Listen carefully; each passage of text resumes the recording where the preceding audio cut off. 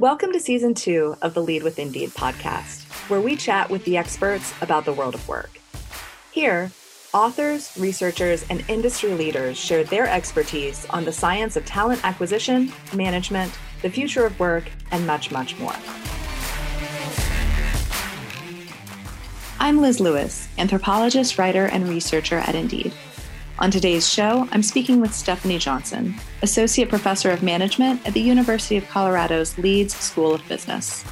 Dr. Johnson is an authority on leadership and diversity.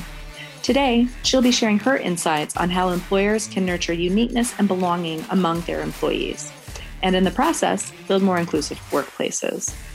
In our chat, she'll offer research-based strategies on how to do this, and she'll show why boosting diversity, inclusion, and belonging is good for business. Let's get started. Stephanie Johnson, thank you so much for joining us. Thank you so much for having me. You've had this long career, about 20 years, researching leadership. What led you to this topic and why?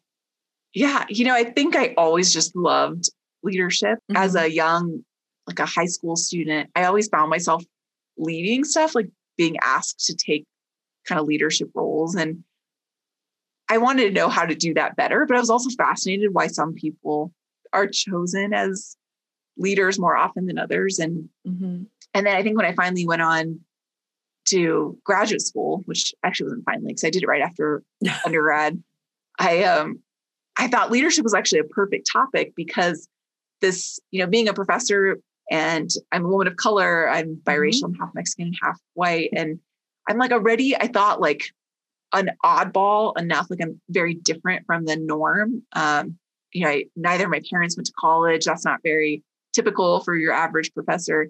And so I thought I'm going to study the most mainstream topic in business. And I think it's leadership, maybe motivation, but, and it worked well. And I still do it. What led you to write Inclusify? And, why did you decide to do it now? I, as a business professor, I end up working with a fair number of companies, which is great. It informs my research and helps my teaching. And I think it's useful for companies. But I started to see more and more companies actually investing in diversity. The topic of women on corporate boards and women in the C-suite just started to become a conversation. And at the time, there was a lot of data showing a business case for diversity, and not all of them were getting that full benefit, where they were seeing the benefit, but also hey, we've had an increase in turnover too. And so it started just to become really clear that diversity is only really half of the story, that you have to create a culture where people actually want to stay, or you're trying to fill a cup with a hole in the bottom. You're talking about inclusified workplaces, inclusified teams. Can you explain very briefly, because I have the definition from the book, but I'd like to hear it from you. Can you explain briefly what inclusifying means in your framework, and sort of specifically what it is that is distinctive from belonging or inclusion? So I would say inclusifying is the intentional action of trying to create a workplace where people can be their unique selves and still belong as an essential valued member of the team.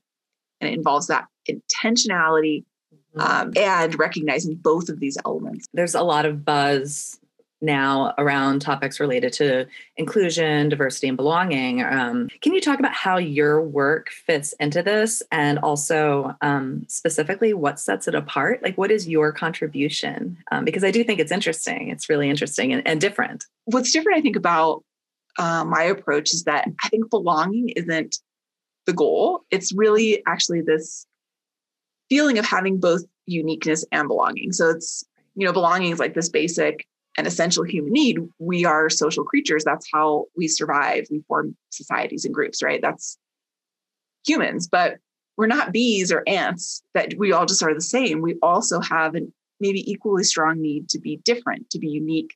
We have our own hobbies, personalities, and we don't just want to be the same. That's just not part of who we are. And so it's both of those things. You want to be, there's a theory actually called optimal distinctiveness theory. And it's the idea that we all want to be distinct. We want people to recognize this as different, but only to an optimal level at which we can still belong. I think today, or just the way I view it, is inclusifying, right? Or inclusion is asking people what they want on the playlist. I love Not that. just letting me dance to your music, but actually creating an environment where I want to dance. It doesn't have to be all my music, but at least I'm represented. Feeling included, it's almost like infrastructure, right? Like we notice it the most when we don't feel it. And everyone knows that feeling because it's visceral. It's not just in your mind. Like you feel it with your whole self when you do not feel included. Can you give a few examples here of sort of what it's like to not feel included in the workplace, and perhaps examples from some of your interviews or examples directly from the book? Yeah, for sure. I mean, I feel like some of these are equated with like microaggressions, but sure. Like hearing other people, I guess this is one that stands out to me, maybe because I've experienced this, but you're walking to a meeting and, you know, I can be sitting in my office and most of my work is like running statistics behind a computer by myself. Mm-hmm. And I feel like so happy doing it. And then I'm walking down the hall by myself to get to a meeting and everyone else is kind of walking in pairs and they're chatting and they're asking about their weekend. And then we get into the meeting room and there's like a exciting conversation going about the stock market or sports, or just like maybe I know what sports are and I know what the stock market is, but it's like not necessarily a conversation I really want to dive into. And I'm not welcomed into the conversation. It's no one's saying, "Hey, Steph, how are your stocks doing?" Or, you know, "Did you catch the game?" or whatever it might be. And then people at the end of the meeting be like, "Hey, do you want to go grab coffee after the meeting?" And not being invited to that. Like, I think those are the points where you mentioned visceral. Like, those are the things that stand out to me as like the visceral, or someone talks over you. Here's the women all report this like over and over again. They're speaking in a meeting and someone just speaks right over them. And then the other one is they have these great ideas or comments and no one looks at them. No one says anything. It's just like dead air. Like, I actually think we should, you know, increase our marketing in Mexico, and crickets. Right. And then 5 minutes later, someone else says, "What about increasing our presence in Mexico?" And everyone's like, "Oh my God, that's such a great idea." And you're sitting there like, "Wait, I'm pretty sure I said that." But you don't want to be like the jerk who's like, "I actually said that 5 minutes ago." You didn't. No one cared. And it was interesting to do the interviews because I'm like, I totally thought that was just me. Interesting. It was something about me. And it's not. Like, this is a very shared experience. I think that was another one I talked about a lot in the book, being mistaken for someone of lower status. I was giving a talk at a women's organization. And one of my friends was there and she had like a broken foot or something. So she asked if I would get her wine. Oftentimes talks back pre-COVID were preceded by happy hour, right? Sure. You drink before the presentation. Not me, because I'm giving the presentation. Right. And I can't do both of those two things. But so I went to get her a glass of wine. I came back and then someone else said, "Hey, miss, would you mind getting me a glass of wine?" And I'm like, "Oh my, sure." So I went and got her. And then I'm coming back and this other person's like, would you mind getting me something as well? Like, I was looking for a red. I didn't see any. And I'm like, sure. And that person said, "And do you know when the speaker's going to start? Because I think we're running a little behind schedule." And I'm like, "Oh yeah, crud, that's me." Oh my goodness. I need to stop fetching wine for you because I need to go and give the talk. Like, if you feel different than everyone else and you're not represented, then most people will conform, right? They'll kind of fake it to fit in. And it takes away a fair amount of your psychological and emotional resources to be scanning the room, seeing what everyone's doing and trying to act like them. Whereas if the culture were one where people were encouraged just to be themselves, then you wouldn't have to do that. And it would free up a lot of energy so that you could just like be you. There's leaders who are really investing in belonging. Like, that's super common. And there's leaders who are actually, you know, big champions for diversity, but there's not a lot that are doing both. Right.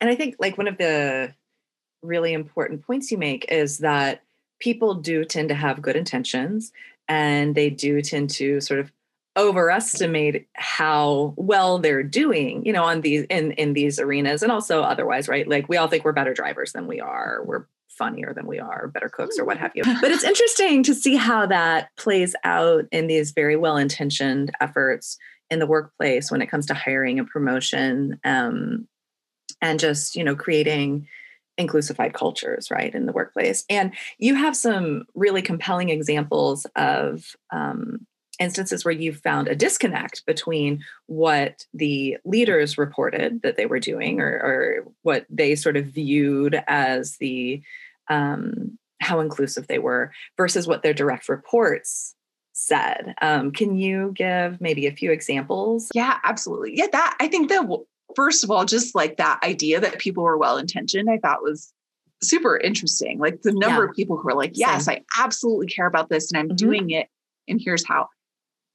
That I thought that was great. That actually made me feel like very positive. But I think maybe the more surprising one that stood out to me were all the leaders who thought the belonging piece, like I'm doing a great job at creating belonging. We have this culture where, we hire on culture fit and everyone feels really connected to the organization. And then in interviewing the direct reports, and that, in some cases I would interview multiple, and person one would be like, everyone belongs, everyone fits in. And then the next person's like, everyone belongs. And then the third person's like, I don't fit in here. And I have to act like I fit in. I don't feel accepted. I have to keep a lot of myself outside of the office. I'm curious about feeling included or being made to feel included or not included during the hiring process, because it seems to me that there are many, many opportunities for this to happen. Do you have any thoughts on that? Or is that something that came up during your interviews or during your research? I mean, one of the ways to make people not feel included or welcomed in the hiring process is to like make some kind of, I call it the just because jam. I don't know, actually think it's in the book, but it's just because she's a minority, SHAM, or he's a minority, or she's a woman. Okay. And the number of people who told me they heard this, like, oh, we really did want to hire a woman. We're interviewing you because you're a woman. We really need to get into that in the book. Like, don't tell people that, because there's very little data to support that women are ever hired because of their gender and people of color are never hired because of their race. It's kind of the opposite according to data, but we're all made to feel that way. Like every woman, if you don't feel this way as a woman or a person of color, like kudos, because I always wonder, like I was the only woman in my department. Did they hire me because I'm a woman? Interesting. If they did hire me because I'm a woman, then we should have a lot more women, right? Because they're hiring lots of people. And then I had this great, amazing friend who's a lawyer, just like, even if they do hire you because you're a woman, just take the job, because they hired that guy because his dad golfs with his dad. And they hired that guy because we went to the same school. And we hired lots of people for ridiculous reasons other than qualifications. And so if you do think of all the jobs, there's like so many jobs you won't get hired for because of your identity, jobs that you're going to not be qualified for, jobs that people are going to imply to you, or you're going to fear you're being hired because of your identity. And if you only went for the jobs that wasn't the case, there's like really no jobs left. So I think for the interviewers, I guess, like, don't say that to people. And for the interviewees, you know what, if they do say it, just screw it, take the job, like, and then kill it, do a great job, be the best person ever, crush those stereotypes that, you were only hired because you're a woman, or a person of color, because if it were true, you wouldn't have that person's job next year. For what would you say to somebody who says that they want to hire for culture fit? I mean, I think it's super risky because it creates huge potential for bias, because it's impossible to actually judge that. And so I think you're a culture fit if you act like me, and that just because it's not quantifiable, it's easy to make very poor judgments on culture fit. But also, if you hire on culture fit, you're really only getting one type of person. And so you're eliminating that difference of perspective. And some of the people you hire aren't culture fits. They're just faking it. And so then those people are exhausted. So I think it's, maybe the core values of the company. You want to hire people who align with the mission. If you're like a nonprofit that your goal is to support the environment, you probably want to hire people who care about the environment. But beyond that, I guess I say, hire for people who actually add to your culture. because the culture needs to evolve. Culture can't be static. Right. No, that's great. And then for an employer or, or hiring manager, recruiter, or manager, what are some things that they can do to reduce bias in the hiring process? And also, I assume there's a lot of overlap between like reducing bias in the hiring process and then later with promotions and whatnot, right? Because the hire is only one part. You also have to retain people and help them grow. Can you talk about that? Yeah, I think it starts with recruitment and who we recruit. Okay. There's talent everywhere. And unless you believe that talent rests in a very small portion of the population, like you can try and broaden that applicant pool. And even when you're not using college recruitment, who do you look to? Your network, people we've worked with in the past and people we know. And that means we're going to end up just replicating who we have here and not getting in different talent, different ways of thinking, different educational backgrounds. Because, one of the studies I love to cite is looking at venture capitalists who graduate from the same university, and they are much less successful in their investments than a VC team of people from different universities because they all think the same, right? Whether people are interviewing in person or not, interviewing virtually, what are some specific tactics or strategies that they can use to really prioritize inclusifying?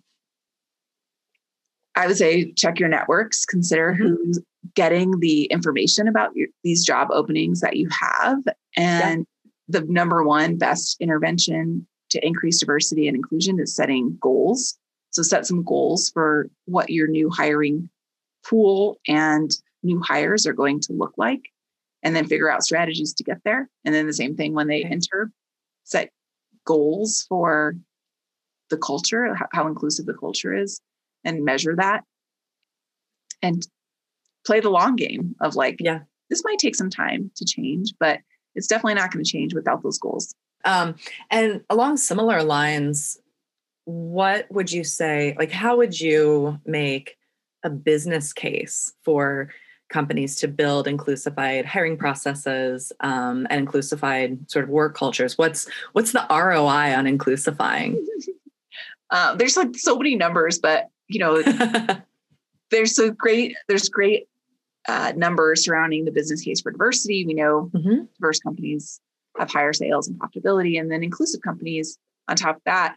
If you just took it to the easiest argument, is it reduces turnover maybe by 5%. Just do the math on that. Inclusive companies have lower turnover. 5% doesn't sound huge, but for someone in HR who runs those numbers, it's a year and a half, up to a year and a half, someone's salary to replace them. Wow. A 5% difference in turnover is a big one. And then it increases other things like engagement, attendance. If you could increase inclusion by 10%, it would increase attendance by 1 day per employee per year. So that's a chunk of change. And it increases performance. It makes you more attractive as a company, particularly to millennials and Gen Zers who expect their companies to have inclusive cultures. That's just the way they've grown up. So I'd like to switch gears a little bit and talk about what your work means now in the context of COVID, because there's, right now there are sort of large debates and there's a lot of speculation about the future of work. And of course, the future of work is always something that's in process, right? And now we just have a huge twist with a global pandemic. But I'm curious, in your view, how can leaders, whether leaders of companies or leaders of teams, build inclusified work cultures and really ramp up inclusifying their teams during this time of crisis, and specifically when so many people are working from home? What are some of the unique challenges that are posed to inclusifying right now? And on the flip side, maybe what are some of the opportunities?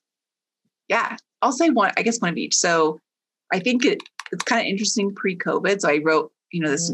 Every word in the book was written before COVID, obviously, because COVID started in March. The book came out in June.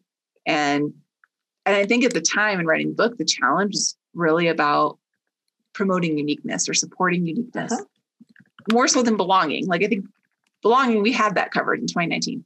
Right. But now I kind of feel like it's the opposite because people are so disconnected that it's hard to build belonging when you're working from home. Like, what are all of the cultural elements that we used to do to get people to feel like they belong? And like, it's more difficult to do that right now. So I think that's maybe the challenge. But it also creates an opportunity, I think, because I think before some people felt like they belonged, and then there were many people who didn't. And now we've kind of leveled the playing field a little bit because we're all equally isolated. And on the flip side, I think we have become much more empathetic for one another because we've seen into people's lives a bit. I'll say there's, a pain point of, like, for example, I have 2 little children. I have always been an empathetic, I think, person. I'm empathetic toward other parents because parenting is hard for me, at least.